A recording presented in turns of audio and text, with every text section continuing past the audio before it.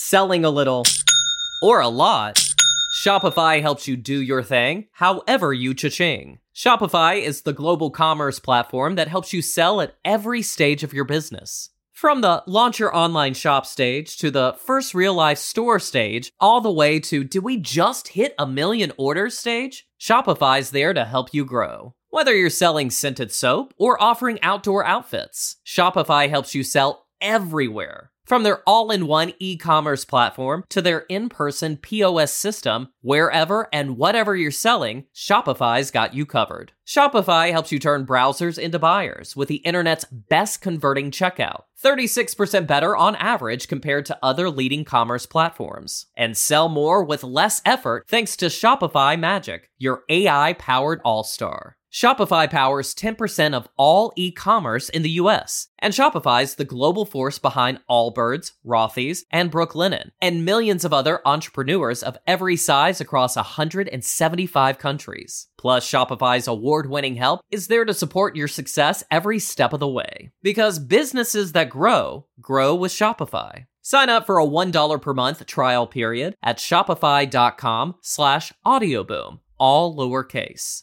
Go to shopify.com/audioboom now to grow your business no matter what stage you're in. Shopify.com/audioboom.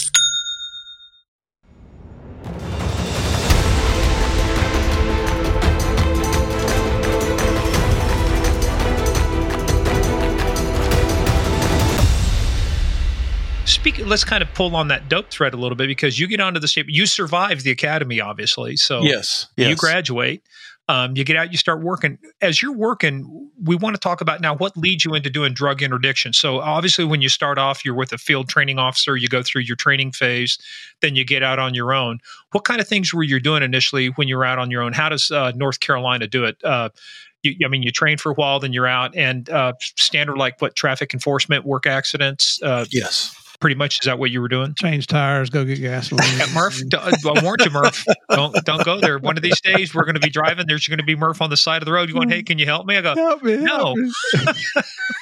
Hey, Steve and I have had many of these constant back and forth on this exact thing. But yeah, so when I graduated the academy, it was 20 weeks. Reported to my first duty station and did have a field training officer. Where was that at? It was in Asheboro, North Carolina, Randolph County, which is on the south side of Greensboro.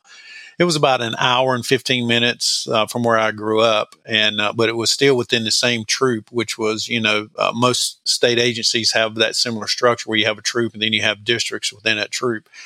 So that was my first duty station, and I had a primary and a secondary training officer, and went through, I'm thinking it was at the time maybe 6 or 8 weeks field training. And my primary field training officer, his name was Wayne Brumley, just a jewel of a man, wonderful training guy. And my secondary, his name was Tony Miller, who later he rose to the rank of major within the organization. He was a young guy who was been on about 5 or 6 years when I came on. So I had a good mixture of, youthfulness as well as very veteran experience. And the shift I was on, it was similar type makeup. And so going into the field training office, having some of that law enforcement background, I had become pretty good at catching impaired drivers at the police department. And so it was a natural. All the impaired drivers were at the police department? When I worked at the police department, I should say. I apologize. But it was just something I thought, this is where I want to go. And and my training officer, he was one of the leading impaired driver troopers in the district. And he really focused and was successful with that. And he taught me a lot. But, in the beginning, doing the traditional trooper type efforts, that's what my goal was. I really enjoyed it. It's what I wanted to do. And, there's some funny stories in there. But one in particular that my training officer shared at my retirement luncheon, and he would share with you today, was this was just kind of an internal trooper agency thing. I don't know if you did this, Morgan, or not, but when you would encounter in the old days somebody whose license were suspended roadside or whatever, you would take their license there on the spot and you would put it over your driver's side window along the headliner there. Just slide it in there, or you'd keep it over your sun visor. And my training officer had tons of those. And it was just always something I remember Roger Smith having. So it was one of those little symbolic visuals that I thought, I want that. So I kind of set out on a mission, to see how many licenses I could collect roadside. And so I made a comment to my training officer at the time.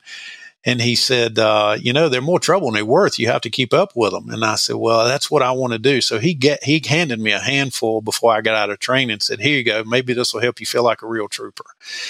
And so it was just one of those little symbolic things that I connected with. But in that, his nickname was Brutal Brumley. He was a former military guy, about 6'6", thin guy. Was very physically fit, marathon runner. Still runs today, and he's mid to late 70s. But he developed that nickname because of some roadside encounters, obviously through the courts. And I saw it in action during training. We stopped a gentleman for speeding one day, late evening. And the gentleman didn't initially want to cooperate. And this was when he had turned it over to me and he was just watching from a distance.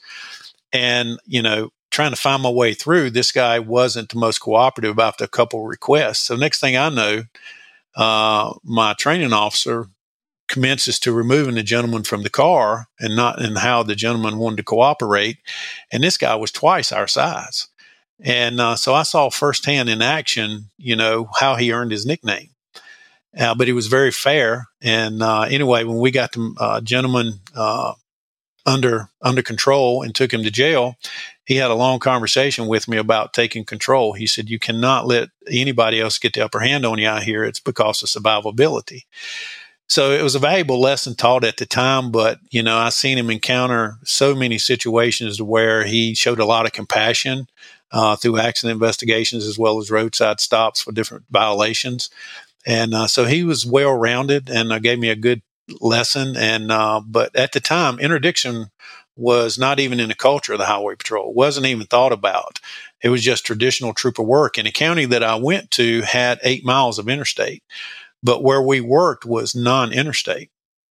And so that leads me into, once he cut me loose, past all my training, I started, doing traditional trooper work. And at the time, when I joined the patrol, I kind of have to go back here. The patrol, the troopers that have, gotten killed in action, they kind of came in clusters, 2 and 3 at a time. And just before I joined the patrol, we'd had 3 members that were killed roadside, and 2 of those were on interstate highway. And where I grew up, we didn't have interstate highway, so I didn't have any familiarity to it. And so I was like, I don't want nothing to do with that. I just want to be a traditional trooper. But I was very proactive. I was finding a lot of stuff roadside. And, when I would make an arrest for driving impaired, I took the time to go up and search the car. And if I found anything else, I was making charges. And so I kind of developed the desire to do that. And then in our patrol office one day, my secondary training officer, the gentleman I mentioned to you earlier who had been on less time, he had attended our first interdiction training course, which was taught internally. And I remember him talking about it. And for some reason, it just connected, I connected with it, the stories he was telling, the lessons that they were talking about.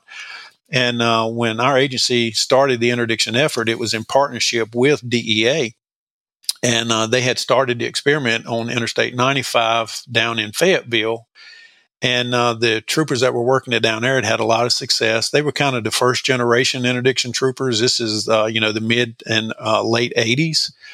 And so a couple of gentlemen by the name of Chris Dew, who had our first K9, and Terry Isaacs, who was really the one who was making a lot of seizures at the time, they taught that course. So anyway, he comes back to our district and is talking some about it, and it just captured me. And he had a bulletin that they had given him in at school, and it was an epic bulletin. It was a teletype that would list, seizures from throughout the country of seizures that made the threshold. And so I started reading it. And for whatever reason, it just connected with me. And that's how I began, pursuing the interdiction efforts. Oh, I remember reading those teletypes too. Those were very interesting. You get the law enforcement officers killed summary and then the teletypes. And but you mentioned something too I want to ask you about. you said that they traditionally didn't work interstate. Is that just because of, like you're talking about, the danger, or was it because, see, it's kind of the opposite. A lot of troops where I was at, we had a lot of two-lane. In fact, all of my stuff was two-lane, and you would have killed to be up on the interstate where you thought all the action was. Right. Why did they keep you away from the interstate, or why did you stay away from the interstate? Just because of part of the danger factor, or something else?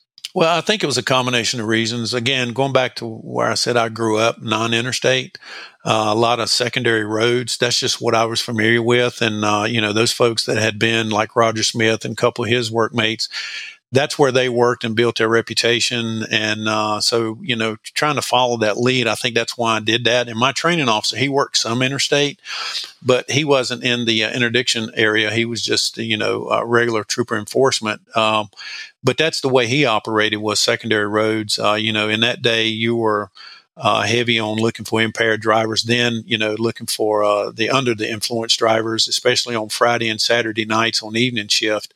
It was a lot of priority placed on that.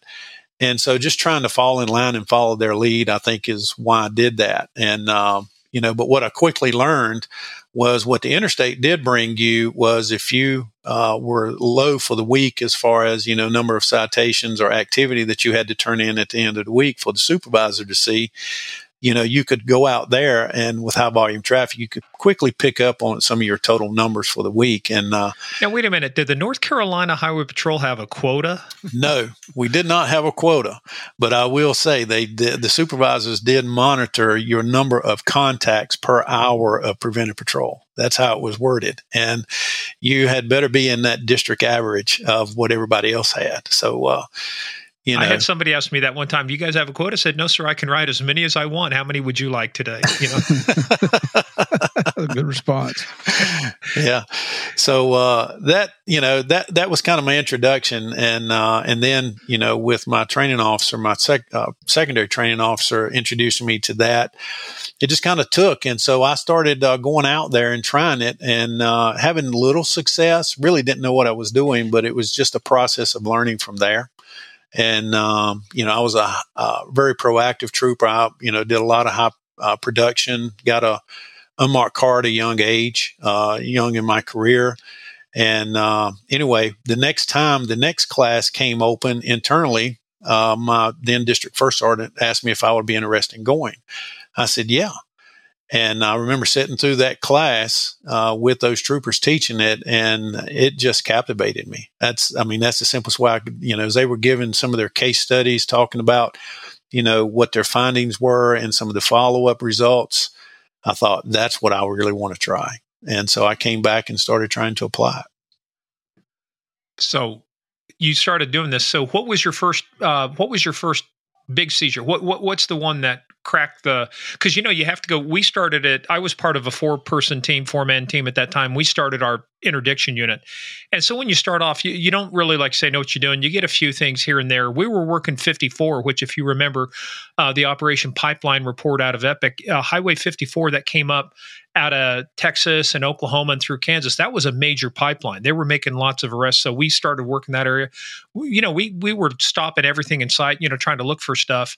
But you always kind of start off small. What was that watershed event for you? What was that thing that kind of cracked it open, that once you get that first one, it's like, I got this figured out? Well, so this was in 1988. Again, it wasn't the culture of the Highway Patrol. It was just kind of getting started. And so there really wasn't a lot of information to pull from, or, a lot of guys saying, hey, let's go up and work this road and look for this. It was just kind of an individual effort, so to speak. And at that same time, one of the troopers I mentioned earlier on Interstate 95, Chris Dew, he had our first canine on the patrol, but it was just a narcotic dog. It was a beagle. And, it was some about that during the training, listening to him talk about, the role the canine played that interested me. So when I came back to the district, not long after that, request came through troop headquarters. Any troopers interested in having a canine, submit your interest. So I thought about it, and I did. And the district commander at that time, or the troop commander at that time, who was very much old school, was not on board with this, but he was passing it along from patrol headquarters. When I submitted my name, he sent a message back that said, if you want a canine, I think I can find somewhere else in a different place to get you a K9 assigned to you, meaning, I'm going to transfer if you really want this K9. And again, you got to understand the internal culture of the organization. So so I said, no, sir, I'm not interested in one. So anyway, there was another supervisor who had been involved in the early stages of it. He said, I thought you expressed interest in this. I said, I did, but here's what I was told. And he said, I'll take care of that. And I was like, oh no, please don't get me in trouble here. You're thinking, Lumberton, here I come. You know what Trooper Cardwell just told me there, First Sergeant? Yeah. And so anyway, next thing you know, I got word that, hey, if you want a dog, we'll assign you one. We're going to assign one to the central part of the state and one to the east part of the state. And you report to this K9 school, which was actually in Greensboro at the time. And so we did. And anyway, the school was about 10 days, 11 days. Again, patrol hadn't had a program at that time. They were just starting to get into it. And so getting the dog really helped as far as going out roadside, learning what I was doing. And so I had made some phone calls to troopers that I had learned about on this epic Operation Pipeline bulletin. There was a couple guys that I kept consistently reading their names. Was one of them a guy named, do you remember a guy named Jeff Faison out of Florida? Yes. Yeah, I remember his name. He was kind of the first generation that was came along at the time. These other troopers I mentioned that taught us. And then there was some in the area, neighboring states, Mike Ralston in Georgia State Patrol, Benji Hodges, Georgia. And there were some others throughout the country, but I can't remember what it was caused me to reach out to Mike one day because I had, expressed interest in getting more training. But again, it wasn't the culture. So somehow I made contact with Mike. He worked north of Atlanta on Interstate 75, and where I worked was Interstate 85 and Interstate 40. And I just cold called him and introduced myself. And anyway, told him what I was seeking. He said, sure, you're welcome to come down and ride with me if you'd like. So I had to take vacation time because I couldn't get approval to go on patrol time.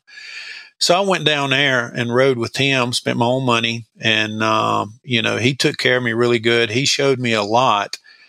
And then I come back and we had another gentleman by the name of Ed Lowry who had worked on Interstate 95 in Fayetteville in our agency. I had gotten approval to go ride with him, but I had to take vacation time too. So I went and rode with him. And this was the watershed moment that you're speaking of.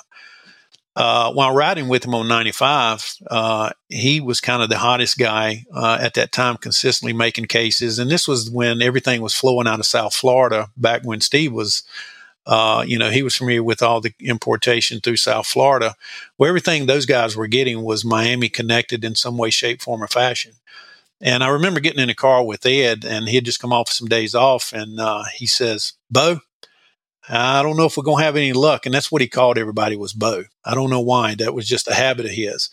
But he said, but we're going to go out and try. I'm going to see if I can get you something. Well, the second car that he stopped, it was like that epic bulletin, teletype, Operation Pipeline played out before my eyes. The second stop, he gets a four-door, I believe it was a Buick, old four-door sedan coming out of Miami, registered out of New Jersey, male, female occupant, and found a compartment built between a rear seat and trunk. And it had like 5 kilos of coke. I thought I was seeing it play out before my eyes. And that was my watershed moment. I was like, this is what I want to do. I had been trying it up to that point with minimal success, but between him and Mike, it really opened my eyes to other things that I really had not been paying attention to, like human behavior, the interview, importance of the interview. And anyway, so when I left from there, I was really energetic. And so I come back and started applying it. And having learned to operate my K9, I started looking at things differently as far as my approach and how to talk with people and what to look for roadside interview-wise. And so that first big seizure was a U-Haul that had come out of South Texas, which obviously still is today, but then the major source for our area, it was a U-Haul, and it had about 850 pounds of marijuana in it. And once I got that, I was hooked. I mean, I was hooked 100%. Well, let's go back to that seizure of coke. When you opened it, did you know? I mean, when you saw the bricks, obviously, did you know what it was at that time, or did you kind of have to go, okay, wait, I'm just kind of like, whoa, what is this? Oh no, I know what that is. Kinda, yeah. I had never seen that Kilo in person, and obviously Ed had, but I had not. I'd seen many pictures, and so I'm like, well, that's what it really looks like, I guess. So, yeah, it was a really good learning experience. Now, so the 850 pounds of weed, that wasn't the case that you and I worked, was it? No, this was a brother and sister. They had come out of San Antonio, and they were delivering somewhere in, I think, around Richmond, Virginia area. But it's an interesting story on that. We had not had that kind of seizures go through our court system. And when it went for first appearance the next morning, the judge who was listening to the probable cause hearing, he said, he pulled me to the side before the hearing. He said, now, from what I'm told, you can't do this. And I said, well, what do you mean? And he said, you can't make arrests. You can't just go in and start searching somebody's belongings. And I said, well, I didn't, sir. I said, they gave me permission. And he was like, what? And I said, yes, sir. He said, they gave you permission to search their truck knowing that they were carrying this? I said, yeah. And he's like, oh, okay. So, it was a learning experience for a lot of us, through the court process. And, I love myself. the way the judge was having a preliminary hearing out in the hallway before anybody was even sworn in, Well, again, it's a small community, and anyway, everybody knew everybody. And, I'd built a good rapport with this judge. And I just remember that conversation. And once I said that, he said, wow, can't believe somebody would do that. I said, well, he said, where'd you learn to do this? And I told him, and he said, so they tell you to ask people to search the vehicle if you think you're suspicious to, want to look for something else? I said, yes, sir. And he said, and they actually do? I said, yes, sir, they do. It's unbelievable. It is. It goes back to your point you were making. If you understand human behavior, if you understand how to talk to them and set the right circumstances, I mean, even to this day, Murph and I were talking about it on our Patreon channel, but at the time, it was the largest seizure of cash in Kansas, but it was only $250,000. I mean, they've gotten much bigger stuff now. And people are going, they let you search the car. The guy, I remember to this day, his name is Brian Lacey. I looked at him, I said, now, is there, do you have anything that would be illegal in the state of Kansas? Guns, drugs, large amounts of cash. He says, no. I said, would you? And one thing I learned to ask was not, can I search? Because people always want to say no. I said, would you have any objection if I search for these items? And they would say no. Well, no meant yes. He even offered to show me, hey, I got a briefcase here. I opened up the trunk. There's the cash, and in his briefcase, plans for a methamphetamine laboratory. He had a marijuana press. It's like, you dumb son of a bitch. All you had to say was no, and we didn't have a canine at that point. There's not much I could have done. Yeah, it's amazing. It's I was just thinking, Tim. Remember Dave Wilhelm with Customs? Yes, down in Charlotte, and he was murdered in Atlanta. So God rest him. But he called me one day, and I can't remember if it was Ashbur. I think it might have been Randleman. And he called and he says, "Hey Murph," he said, "I got a tip. This trailer out in the country is some Mexicans are in there, supposed to be sitting on a big stash of weed." He said, "I need somebody to speak Spanish." So I met him down there. We took some people with us, and walked up to this trailer and I remember it was a huge lot with these big tall pine trees, but there were no limbs from 10 feet, 12 feet high before the limbs started. So you had this wide open, we think of as a killing field that you have to go through to get to that front door. But we have no reason to be pulling our weapons out, to go up, like we're going to do a tactical entry. We knock on the door and I get up there and use my Spanish and they're like, "Yeah, come on in." We go inside. I forget how many, 1,200 pounds of weed or whatever. They'd been using saws to cut it up. Yeah. But there was an AR-15 sitting behind the front door. Oh, I mean, scary. They could have pulled that and wiped us all out. But it's just amazing. They're sitting on the dope and they're like, "Sure, come on in." Yeah. And Tim, I don't know if you remember seeing this video, if it was a Texas DPS trooper, but he's on the side of the road and he's talking to this guy in that Texas drawl going, "Now, son, you got anything that's illegal? You got any?" Well, and so he's talking, and you can see it's the old dash cam. This kid's getting nervous. He says, "Now, do you have anything in the car that's illegal?" No. And he's like, "Would you mind if I checked your car?" And this kid just vapor locks and passes out into the ditch. Yeah. He goes, "Well, I'll take that as an admission of guilt." Yeah, we actually had a couple folks pass out on us similar to that. But yeah, it's amazing. I couldn't understand it either. But I guess they just didn't want to seem like make any more suspicions.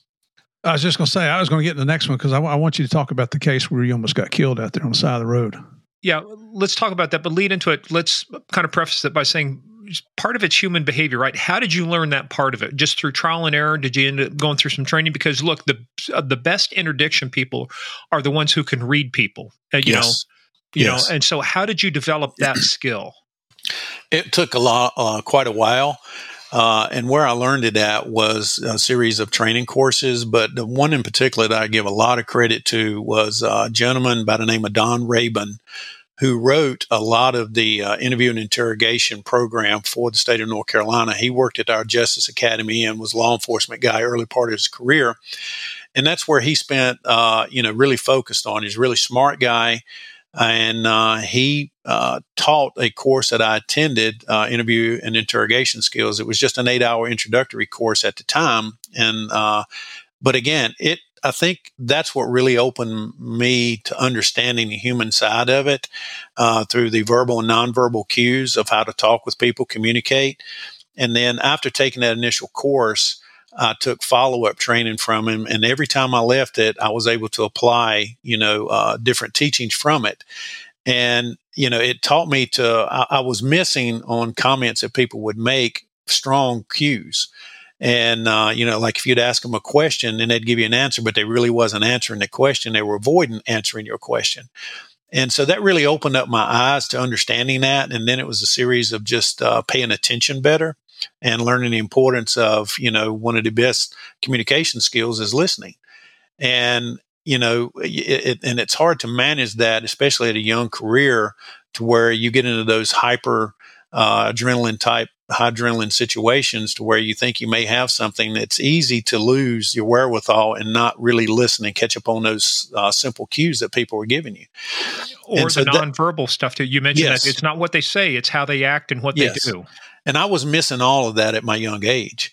And, it's kind of like information overload when I started it, when I had ridden with Trooper Ralston and Trooper Lowry and taking the training in our internal class.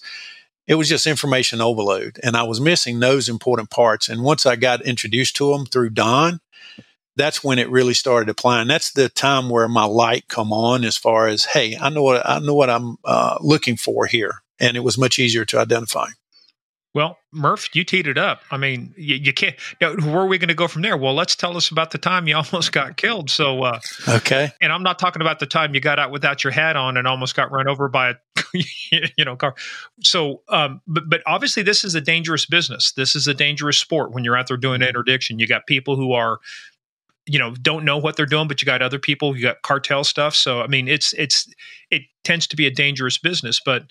Well, and like you've talked about before, Morgan, your backup could be 30, 45 minutes away. Hell, I was only guy out sometimes for 4 counties. A lot of the sheriff's office weren't full service. I mean, you're out there by yourself. My first stolen car I got, my closest backup was 30 minutes away. I finally arrested the guy. I said, just get the hell out of the car, get on the ground, But let's hear about your story. So set the stage for this. Where were you? What were you doing? About what year was it?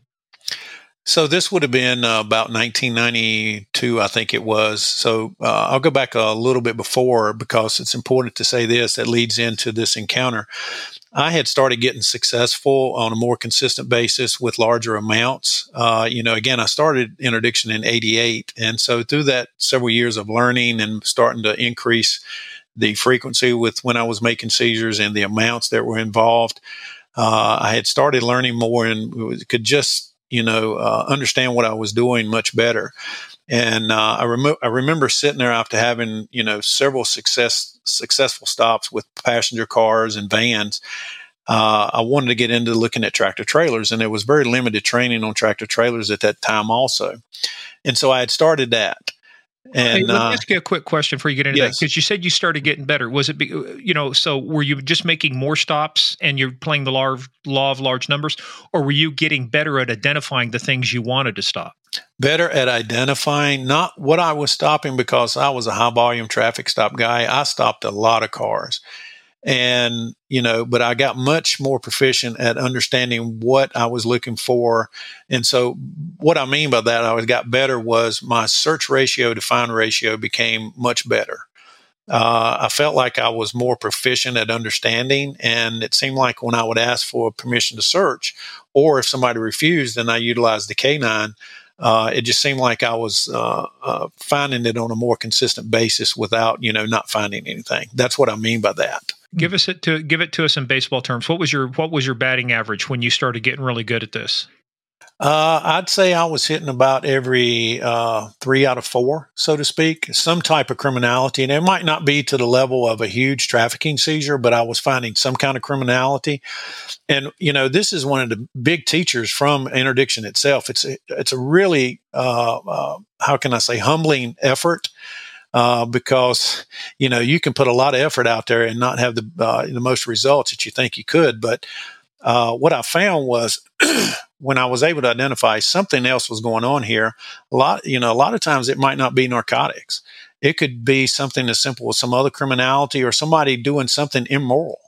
That was one of the things I remember taking away and using. I later got into teaching was, you might encounter somebody who's a player that's not playing at the time, but they're mentally they're guilty and they're displaying a lot of the same characteristics as if they had something, or they could be doing something immoral and you just happen to encounter them during that time period, because different people have different levels of moral, approach to life.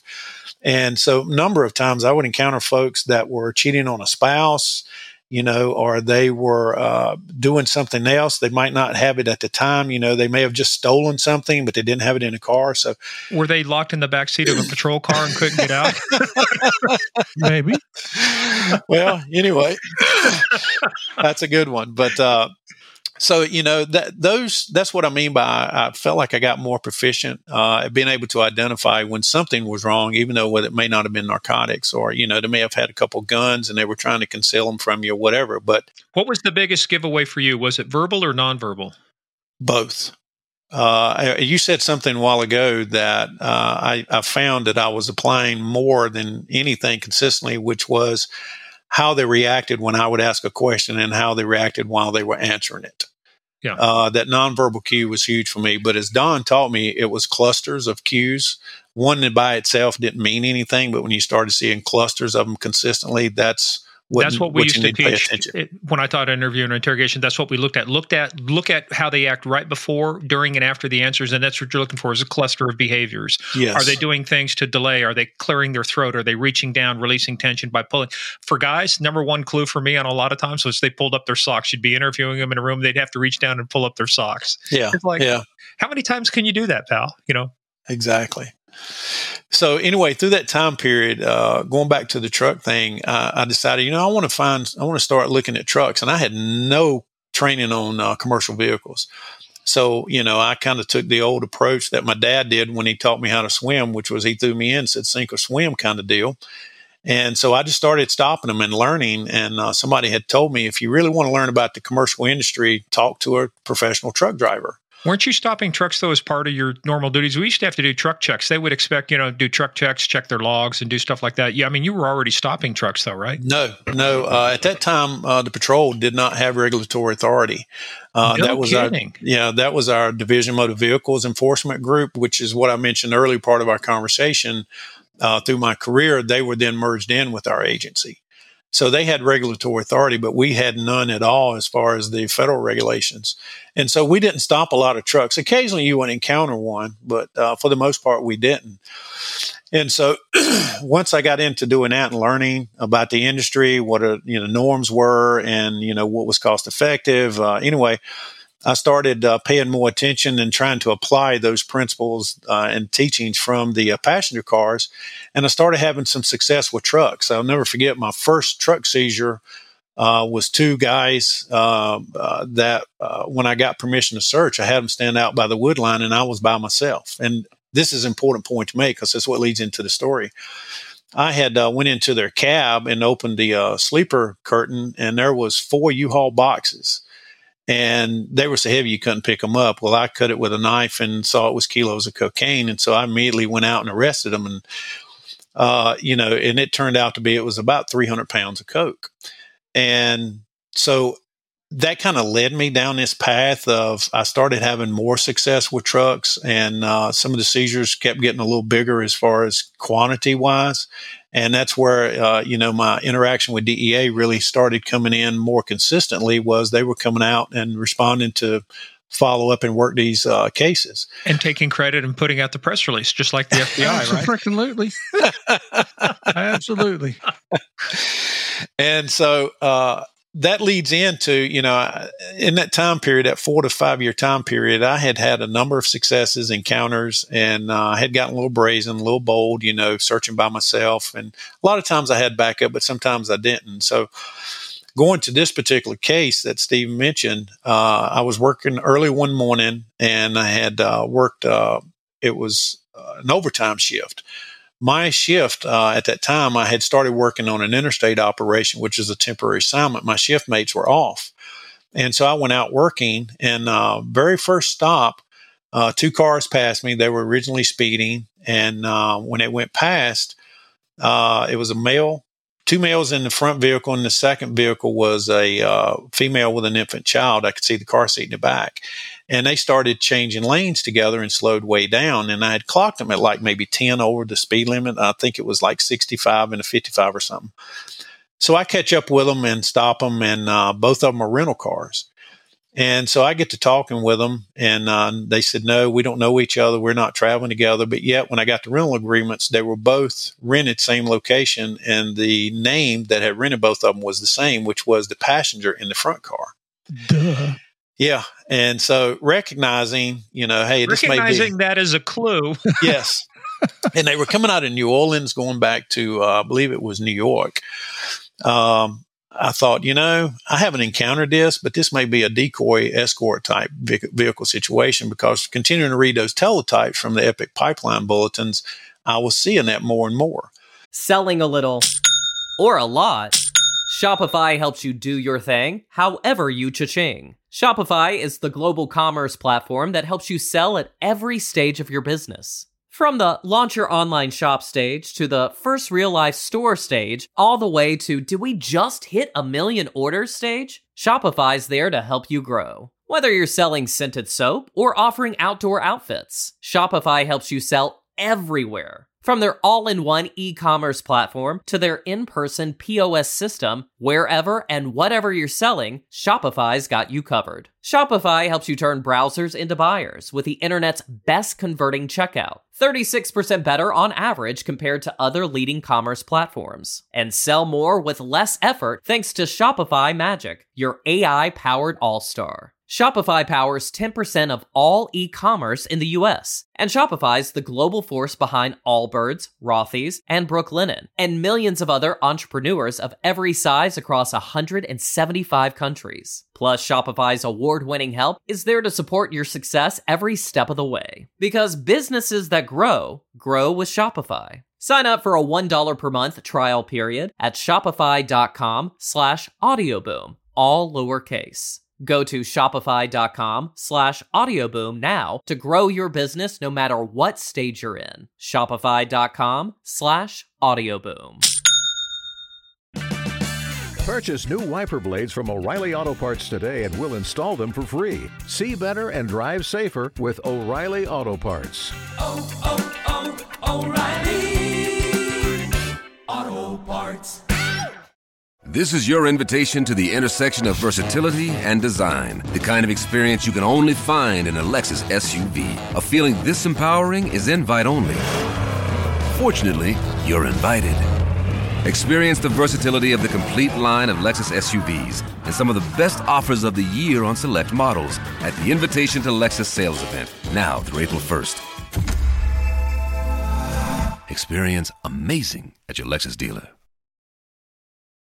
And so being familiar with that trend, I thought, well, maybe it is. So I had called for backup and nobody was in the area and was available. And so I went ahead and asked for permission to search. Yeah, you can go ahead. So thinking that, well, if it is one of these types of decoy type situations, the female may have it if she's transporting anything and the other two are decoys. And so I got the key from her, had everybody stand off to the side, again, by myself. and I pop a trunk, and lo and behold, right there, duffel bags containing big block marijuana like we used to find, back in that era. And so I immediately go to them and order them on the ground.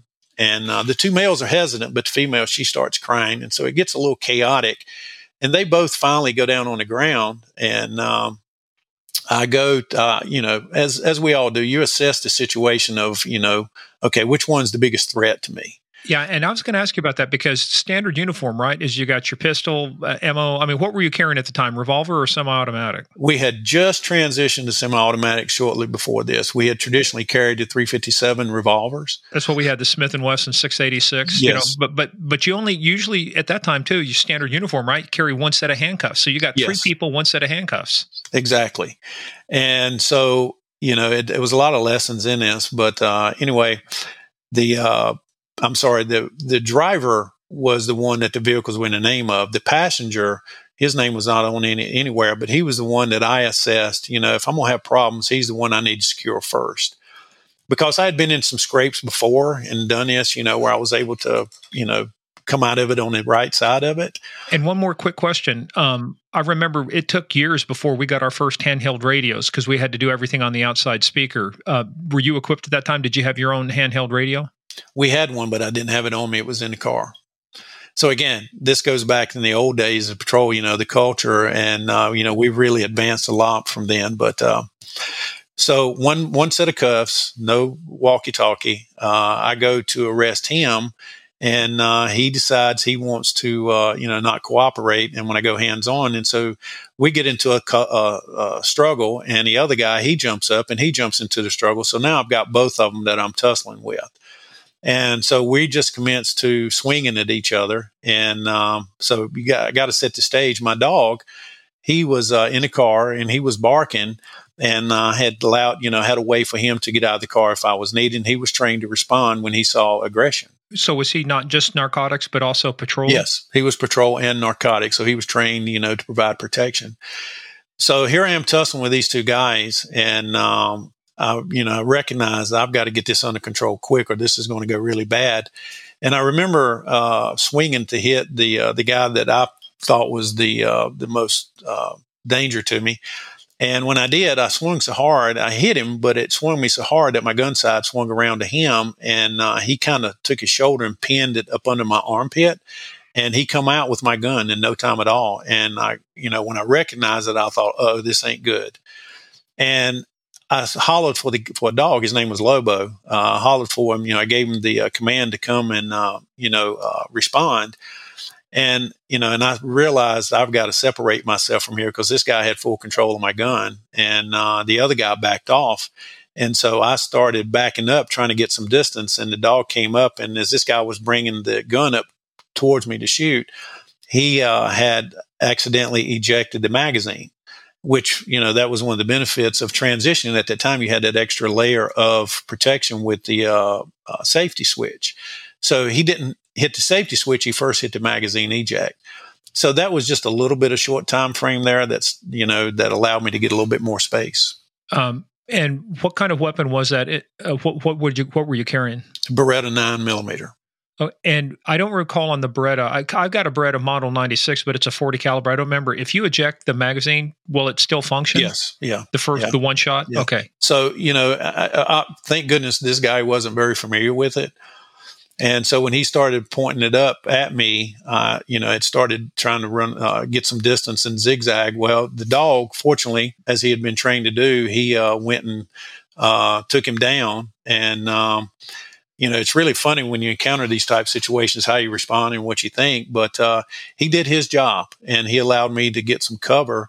And then, being worried for his safety, because I developed a strong bond with him, I called him off, and he was very obedient. So he come off of the guy, but he had taken him down enough, to give me time to get some cover. And so there I was, cover, and he come back to me, and these two guys get together, and they take off and run, get in their car, and flee. And so I'm like, oh boy, what do I do now? And so I did gather my wherewithal once I realized what it, was able to piece everything together. And I told the female, I said, you stay right here. And I took her keys, closed the trunk, and locked the door so she couldn't leave on the car. Because I thought, well, if she decides to flee on foot, it'll be easier to find her with an infant. And I jump in my patrol car and take off after these guys with no gun, but I get my shotgun out. And so I'm calling it in. And anyway, we were able to, I was able to follow them to the next exit where I saw them exit, and they went down a dead end road and fled on foot. And so I was able to pause everything there till all the backup got there, and we were able to capture them in the woods later. Did they resist any with your weapon? Yes. He had the weapon on him, and I'm sorry, he had dumped the weapon on the track. They brought the sheriff's office, who they were really good at manhunts. Some of the guys that I had developed a really good relationship with back in this day working in the county, in a rural county, we would respond. I would help them on calls, and they would, respond, helping me whenever the need was there. We used to scanner patrol because we couldn't communicate on radios. We had CB radios, and we would scanner patrol because we each had a scanner. And so these guys came in, and they kind of put me on the sideline, so to speak, after, my supervisor chain got there and coworkers, and they went in and they found him, and they found the gun on the track. And anyway, they brought him out, and, we were able to get both of them, arrested, and one of them eventually cooperated and recovered the gun. So, it's about I'm a strong, faithful person, and that just increased my faith because I believe it was a guardian angel looking after me that day. And the way the cavalry got there so fast, and what I didn't know at the time helped, was there was a off-duty detective who was passing by on his way from home, going to work in a neighboring county, whom I knew. He had stopped in the median. He said, seen us fighting. He had stopped in the median, and he recognized what had happened, and he drew down on them and started shouting commands across the highway. And that's what caused them to decide to flee. So you didn't hear that? No, I did not hear that at the time. Did you know he was? So you didn't even know he was there at the time, then? I did not. So we're on the shoulder of the highway. It's a 3-lane highway in each direction, and he was in the median directly across from us. His name was Gary Llewellyn. And, he's the one that saw it, assessed it, and he got out and hollered commands and drew his weapon. And this was, when he realized that they had gained control of my gun. He had seen us fighting, and that's why he had stopped. And so that's what caused him to leave the scene. So, he was my guardian angel that day. That's a man that'll never pay for another beer in the bar that you're at, right? Well, trust me, he's near and dear to my heart, and we've had many conversations about it. And, he's a good friend. And good thing Lobo did his job too, right? Yes, he did. And, I didn't understand why he come off at the time, but Gary had told me, he said, well, you were calling him off because Gary was familiar with the canines and commands. And he was the commander for the department he worked in, which is a neighboring sheriff's office. He was the commander over their drug unit. And he said, well, you were calling him off. And I was like, I didn't even realize it. And I think what it was, I was concerned for him getting, shot, but he had done his job, thank goodness. Dang. Yeah. And so anyway, they were able to, we were able to get him incarcerated. And the whole rest of the story to it was they had went to New Orleans. The marijuana had been brought in on a ship at the port, and the guy who was driving was a diver, and he had went down. It had they had containers welded to the bottom of the ships, and he had went down and retrieved some of these packages, and then was taking some back along with the other guy. And the one that was the primary aggressor, he was he had been identified as part of a Jamaican posse, and he was the enforcer for that group. And the guy who cooperated, turned evidence against him, testified, said he had done quite a bit of successful enforcements for the group that he was affiliated with. And so, but we were able to get it into a federal court and prosecute him. So, nice. Yeah, it had a good ending to it, thank goodness. So did the rat bastard, they ended up giving him some decent amount of time? Yeah, he got a good amount of time, and it actually made federal case law at the time. When you use a weapon in the commission of a felony, it's a federal offense when you use a gun. Well, he didn't have a gun on him at the time, but when he was able to gain control of my gun, He had constructive possession of a firearm at that point. Yes. Oh, yeah. And so it actually made case law. And, not the way you want to make case law, but, there were some great lessons from that. And, which, of course, when I later got into teaching, that was one of my primary teaching points was never search a vehicle by yourself. And Did you search a vehicle by yourself after that? No, I cut people loose before I would do that. So, it was a moment that, It's not worth a good guy getting hurt over a bunch of dope. Yeah, there's no amount of dope that's worth you taking a bullet. Yeah, and that's why it was so important for me to set the stage leading up to that, because it was a mentality behind it. I was having good success, and I was able to handle most situations by myself if I didn't have backup. And so you kind of become immune to your good officer safety skills. And so it was a quick reminder that fortunately I was able to survive. Well, you putting on that, and I was guilty of it too. You put on that trooper uniform, you think you're 10 feet tall and bulletproof. It's like, Yes. And then you have one of those days where it's like, yeah, I don't think I am, Exactly. A really scary dose of reality. Yeah. So, but yeah, fortunately it was a positive outcome from it. But that was a time period where I was really learning my craft, so to speak, and having a lot of good teachers, instructors that, set really good examples for me, helped me get to that point. And the thing about it was every one of them had told me, don't ever search a car by yourself. But, what did you do? Search the car by myself. And so, you become immune to, the obvious. All I can imagine is your training officer's hand outside the door going, "Ooh." Yeah, exactly. Yeah.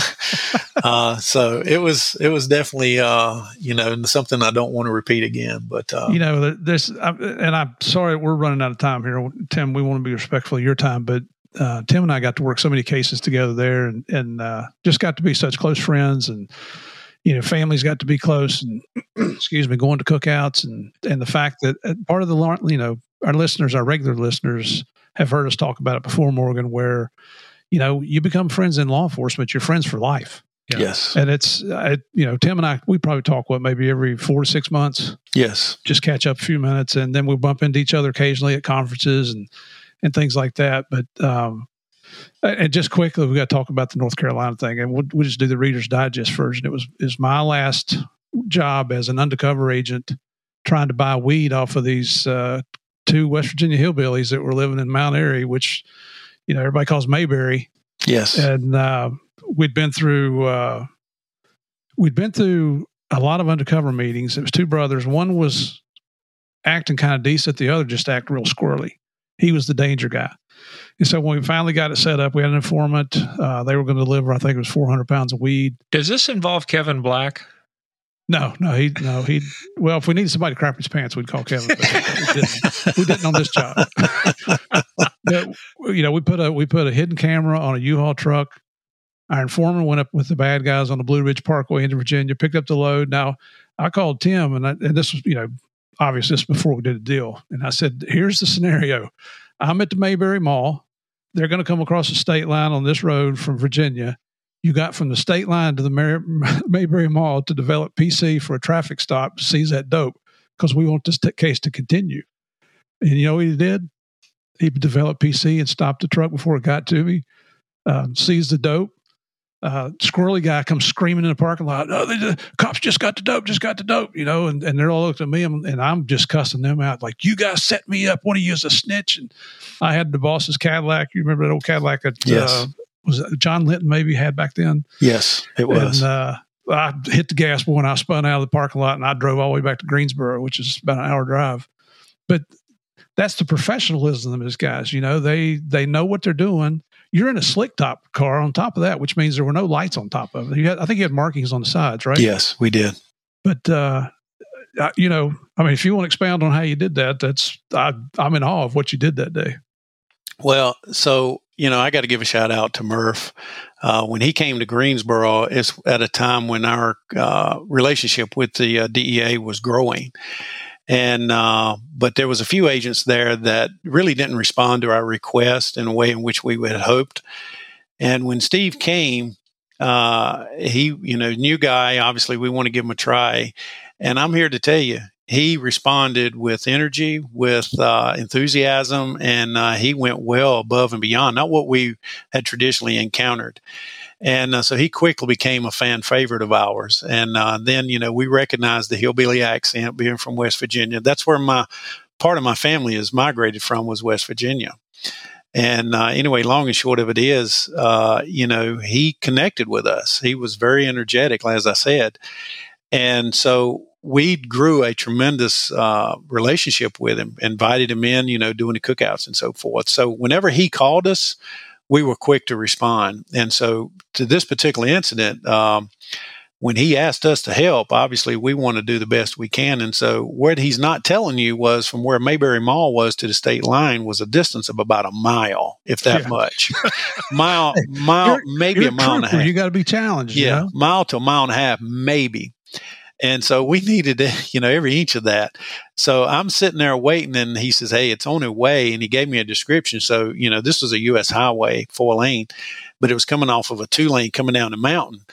And so when it crosses the state line, I'm sitting there, and I tried to make myself as visual as possible. So when a guy sees us, he slows down, and he sees me, pulling across the median. And he's watching us so close. What he does is he runs off the shoulder of the road about half of his vehicle. And I thought, you're to maintain lane. There you go.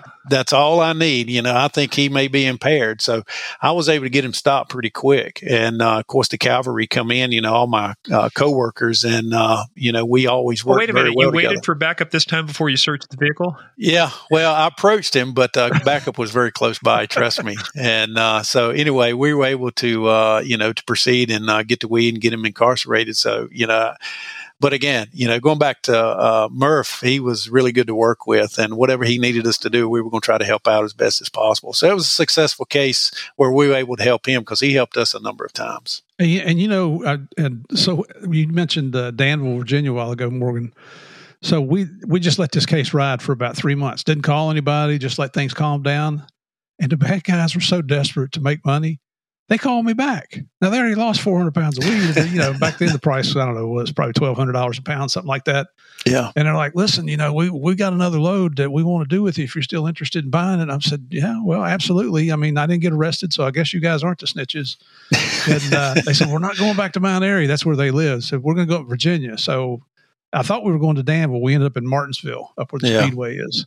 Yeah, which is just north of where I lived. And back then, we called in, remember Charlie Wayne Moore? Yes. From Virginia State Police. He was with their Criminal Investigation Bureau up there at Virginia State Police. And I sound like I'm from New York compared to Charlie.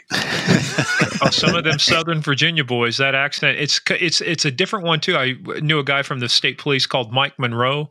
First time I ran into him at training, it's like, "Where are you from?" "I'm from Richmond, sir."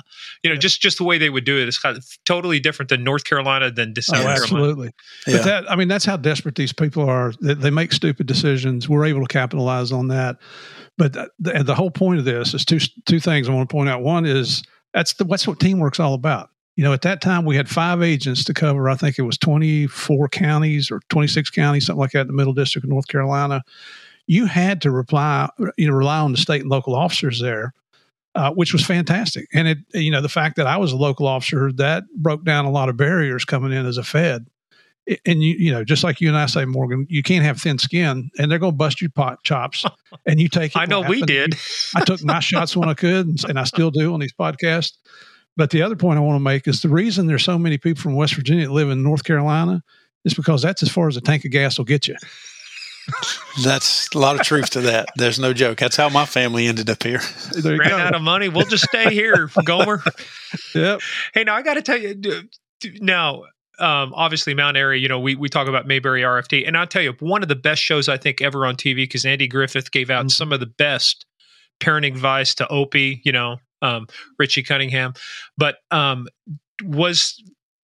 don't want to say was it a stereotype, but did you actually have a few guys like that, like Barney and Andy in some of your areas there? When you go to some of the more rural areas, not to that level, but there was always a reference to that. And one of the things that one of my training folks told me says, "Hey, use it to your advantage. use the good old boy approach and charm and make them think, that you don't know what's going on. And we did, and it was very successful. But, in some of the more rural places, you had some that were probably lesser trained than others. And did you ever run into a guy that carried his bullet in his pocket? I don't think I ever encountered that. I don't think I did. Hey, look, I'm from Kansas. You wouldn't believe the crap I tell. Hey, did you date Dorothy? Yeah. Blah, blah, blah. Anyway, let me ask you guys a question. Can I pause just for 1 minute for a restroom break, if that's okay? No, it's not allowed, man. Suck it up, trooper. Hold on. You don't mind. Well, Tim feels better. And if Tim feels better, we feel better. That's absolutely right. Take care of our guests. What did I tell you earlier at our age, our guys, we got to pee all the time. So, hey, the age is catching up with me. Trust me. Yeah. Well, so, and like I said, we don't want to give short shrift to stuff, but I mean, there's so many more stories, and it's like with so many people, we've got to, we'll have to revisit this, but let's do a couple minutes on what you're doing now, because what I think you're doing now is very important, and then we'll bring it to a close. But how many years did you have on the State Patrol when you decided it was time to file your paper? I did 25 years with the state. And so when I retired, I go back, what I had mentioned earlier about when I started, just one, the same month that I turned 18. All that time counted. I was at the city for about 2 years and 8 months before I went with the state. And so with accumulated sick leave and going back and being able to use that time, I was able to apply to get a full retirement at 46 years old with 30 years and 2 months of credible service. Wow. Yeah. But you didn't leave law enforcement, did you? No. I stayed out about 4 months when I retired and then went to work for the sheriff, which had later became the sheriff in a county that I was the first assigned in, Randolph County. And he told me, he came to my retirement luncheon. He said, if you don't have any plans, let me know. He said, I got a job for you. And at the time I had, through my career, I had been doing a lot of interdiction teaching, and I thought I might go in that direction. But this was an opportunity that came up. He offered, and the DEA RAC in Greensboro at the time, Wally Cerniak, he had expressed interest in, me coming to work there. I had started a freight interdiction program towards the last part of my career, and he expressed interest in, having some involvement with that. And so that's what I did. Stayed out 4 months, went to work Sheriff's Department, was assigned to DEA in Greensboro, and worked there for about 4.5 years as a task force. And I got to tell you, I was a kid in a candy store at that time. I was pretending to be Steve Murphy Jr. And I'm just here to tell you, through my career, I was always impressed with the DEA folks as well as the ICE HSI folks. And but Steve was one of my heroes, and I mean it sincerely. I just always looked at him, as a success story, and I thought, I'd like to experience what he gets to experience on that side of it, because I'd done the interdiction uniform side, but I hadn't got to do the other side of it. And so, coming out of uniform, clean shaven, no facial hair, clean cut uniform. First thing I did was grow a beard, wear blue jeans and a T-shirt, and drive a Cadillac. And I was a kid. Hell, there you are, junior DEA agent right there, man. I was, yes. Well, the problem was he was addicted to cocaine, just in a different way. I'm telling you.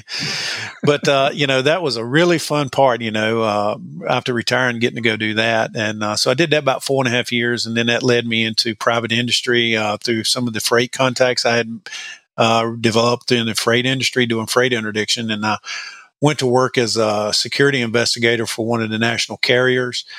Did that for a couple of years, and then 6 years ago, that led me to this position that I serve in now. So, which is, can you say what it is? Well, you're clean shaven and dressed up, so it's got to be something reputable. Well, it is. I now work for HIDA, High Intensity Drug Trafficking Area. You guys are familiar with that. Well, HIDA years ago had started a national initiative called Domestic Highway Enforcement, and it's known throughout our law enforcement community as DHE. And the gist of it is it's a information gathering and sharing program. We have a platform where we have a network of officers, analysts, investigators from coast to coast at state, local, and federal level.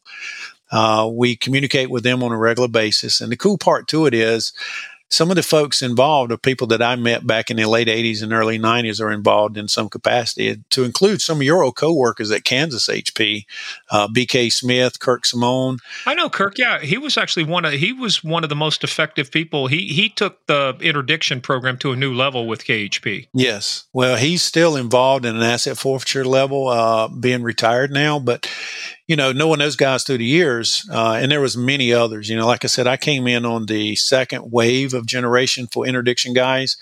And so through that teaching, I was able to grow the network at the different levels and to the third and what I call fourth generation. And so I get to communicate with all those old folks like me, to the young guys, to the 1 and 2 year, 5 year guys now, and being able to be involved and communicate with them through, through this common topic of interdiction is really cool. So that's what we do. I have a colleague, Mike Snyders. He and I met as young troopers in the early 90s teaching interdiction. He was one of their top getters at the Illinois State Police.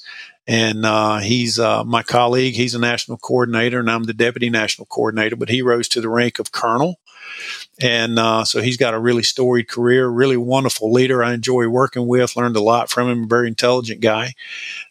He leads our effort. This national initiative, it's about gathering information and sharing it with interdiction guys nationwide. We have what we call swaths of interstate that we title corridors. And we host about 75 to 80 calls a year. Just talking about interdiction tactics, trends, concealments, and, we get to do it at the national level. And it's a really fun job to be able to do that. And we do other things, but that's our primary foundation. And I was on a call for about an hour and 20 minutes just before coming on with this one. We did the Interstate 10, 20, 40 corridor, and we had the U.S. Drug Czar as a guest speaker on ours. Heidi is situated under the Office of National Drug Control Policy. And so the presidential appointed drug czar is obviously the primary boss of it. And so he was a guest speaker on ours today. And once he spoke to the group, we had about 115 on a call. We then had a number of troopers and investigators and officers coast to coast talk about seizures and what they're seeing trend-wise. So that's fun. And it's a good way to kind of, see the other side of the career as I, work towards retirement years. Well, and here's the thing is with you've got the credibility. You went out there and did it.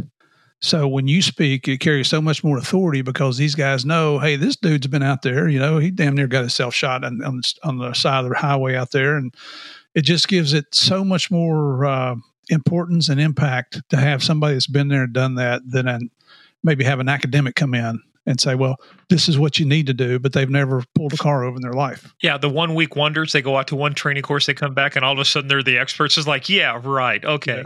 Yeah. And so, to echo what Steve says, that's the folks that we communicate with. They are doing it real time. It's so funny. I get some mileage out of it, but, haven't taught any courses since I started this job. But what I've found on the backside of my career is a lot of these guys that I was teaching courses to the guys that are having success today, they had just been born when I started this. Oh, geez. And, it really kind of, it kind of highlights, the age, but it also highlights something that has a lot of meaning. That is how long I've been doing this and being involved. And, it's really fulfilling to be able to do this,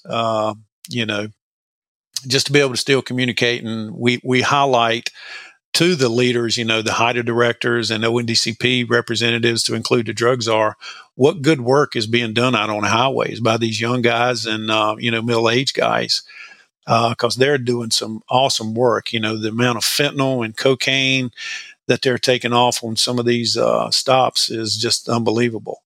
Yeah. And, it's... We could. I said we should just do a whole thing about the trends or what we've seen changing, because obviously fentanyl is a game changer in so many different ways. Well, yes. First of all, this is us saluting you, Trooper. Thank you, sir. Appreciate it. And I join in that, brother. And my salute to both of you. You guys have had storied careers also. No, not hardly. All I did was save the world. Murph goes down to Colombia and Pablo turns himself in. That's his claim to fame. What else did you need? Yeah. What can I do for you? Yeah, exactly. You still got your campaign hat. You still put it on every now and then and look in the mirror and go, you one badass son of a bitch. I still have my campaign hat, and I do occasionally put it on. That's for sure. Yeah. Yeah, I do. But yeah, it's a lot of fun, Yep. It's been a great career. It really has. And, I still want to do this several more years. I'm 59 and, Haida is a great place to be. We kind of refer to it as Switzerland. We could work with everybody.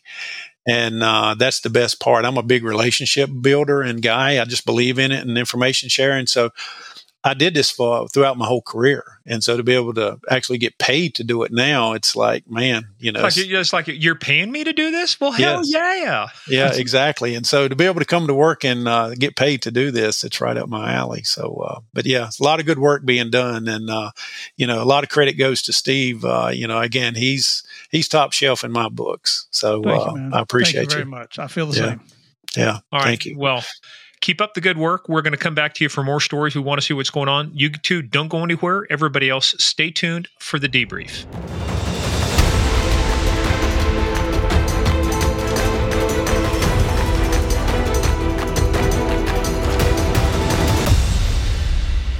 I'll tell you, the most polite man, and this is a guy, we don't really have people will drop a few, F-bombs or, say a couple things. He is the most polite gentleman I have met in a long time. He was like that when I first met him, and he still is. He even called me after we finished the interview. Was yesterday, right? We interviewed him yesterday. He called me last night. And believe it or not, this man is 6'4". He's one of those guys that he is so nice, you never want to tick him off. Because I've seen him get upset with people, and it's not a pretty sight. And he called last night, and he said, I was so nervous.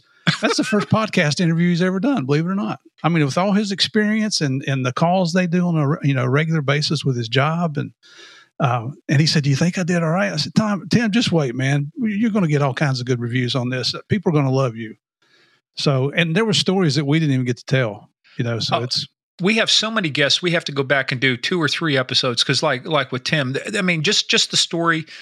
It was good we got to the story about the guy taking away his gun because that's real life. I mean, and had it not been for his dog, bad shit would have happened to him out there on the side of the road. Yep. And here's one of the stories he didn't tell you either. Lobo, his dog, after when Tim retired, the dog retired with him, became a house dog, and somebody stole him out of their yard. Oh my God. I don't know how you do that because he was also an attack dog, not just a drug dog. He was an attack dog as well. So. But either that or they killed him and took him. But, he lost Lobo. Damn. I know. Well, we're going to find, we're going to, I'll tell you what, personal mission, we're going to find out who the hell did that. Yeah. I tell you what, I wouldn't want Mr. Tim Cardwell coming after me. He's going to be nice, but he's going to punch you on the top of the head and make you about 3 feet shorter. So. Ooh. He's just outstanding, just an outstanding police officer, outstanding individual. And just a good guy. And you could tell too. So, But anyway, if you guys like that, head on over to Apple, Spotify, hit those 5 stars for us. Remember, Stitcher's gone away. Google's gone away. So get on a platform that will be there forever. I don't know which one that'll be, but it's definitely not going to be those two. So hit those 5 stars. Head on over to GameOfCrimesPodcast.com for more information about the show. We'll be updating it on a regular basis. We got a guest coming out. The episode following this, the gentleman has a book, so that's going to be listed there. Follow us on that thing called social media at Game of Crimes on Twitter, Game of Crimes Podcast on Facebook and the Instagram. Also, our Mafia Queen, Sandy Salvato, who rules with an iron fist and a velvet glove. Get on over, just put in Game of Crimes fans on Facebook, answer a couple questions, and be admitted to the inner sanctum, and you too will enjoy all the benefits that come hitherto and therefore forthwith with all of that stuff. I was wondering how more of those big words you're going to throw in there. I don't know. If you want a good laugh, go to that website, man. The fans in there are always putting funny stuff on there. Oh yeah, and they're dogging us too. So every now and then I get shit about Notre Dame, and so we're gonna have a day. There will be a day of reckoning, people. There will be a day of reckoning. Oh, did you see West Virginia play Houston last night? No. Oh, they were ahead. Going 3 seconds left in the game. We're ahead by 3 or 4 points, I think. And Houston threw a Hail Mary and got it. We lost by 3. And that was the coach in Houston is the former West Virginia coach, Dana Holgerson. He knew where you were weak. Couldn't finish. Yeah, I went to bed with tears in my eyes last night. Come on, Mountaineers. Come on, ears. All right. Well, game days will be Saturday. We'll see how the Irish do in honor of Frederick Nicolosi. Go Tigers, whatever the hell. All right. Go Tigers. All right. Go Cajun Tigers. Anyway, guys, so just have some fun. Also, hey, make sure you go visit us at Game of Crimes. No, well, that too, but visit us at patreon.com/Game of Crimes. We got a lot of good stuff coming out, a lot of content. We put more content out on Patreon than we do in our free podcast. So join us there for You Can't Make This Shit Up 911. We do Q&A. We do the Narcometer review.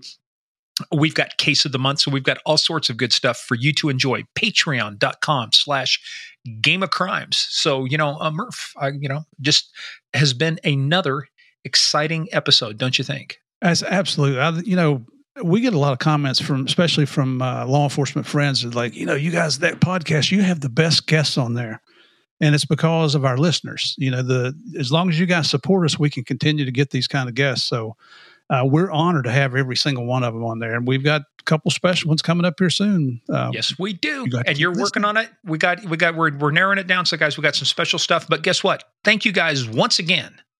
Episode 120 for playing the biggest, baddest, most dangerous, and North Carolina-friendly game of all, the Game of Crimes.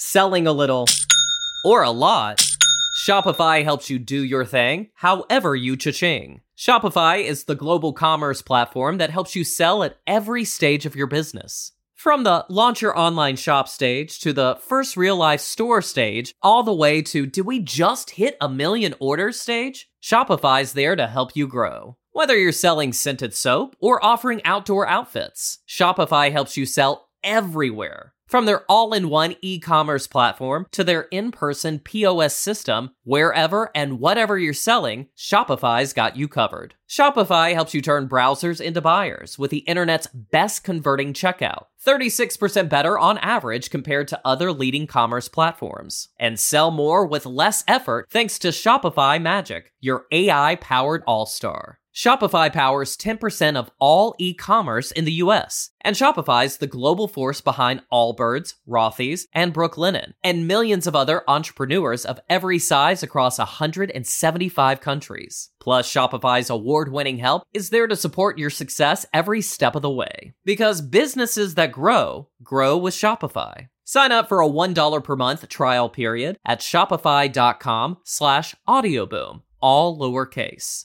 Go to shopify.com/audioboom now to grow your business no matter what stage you're in. Shopify.com/audioboom.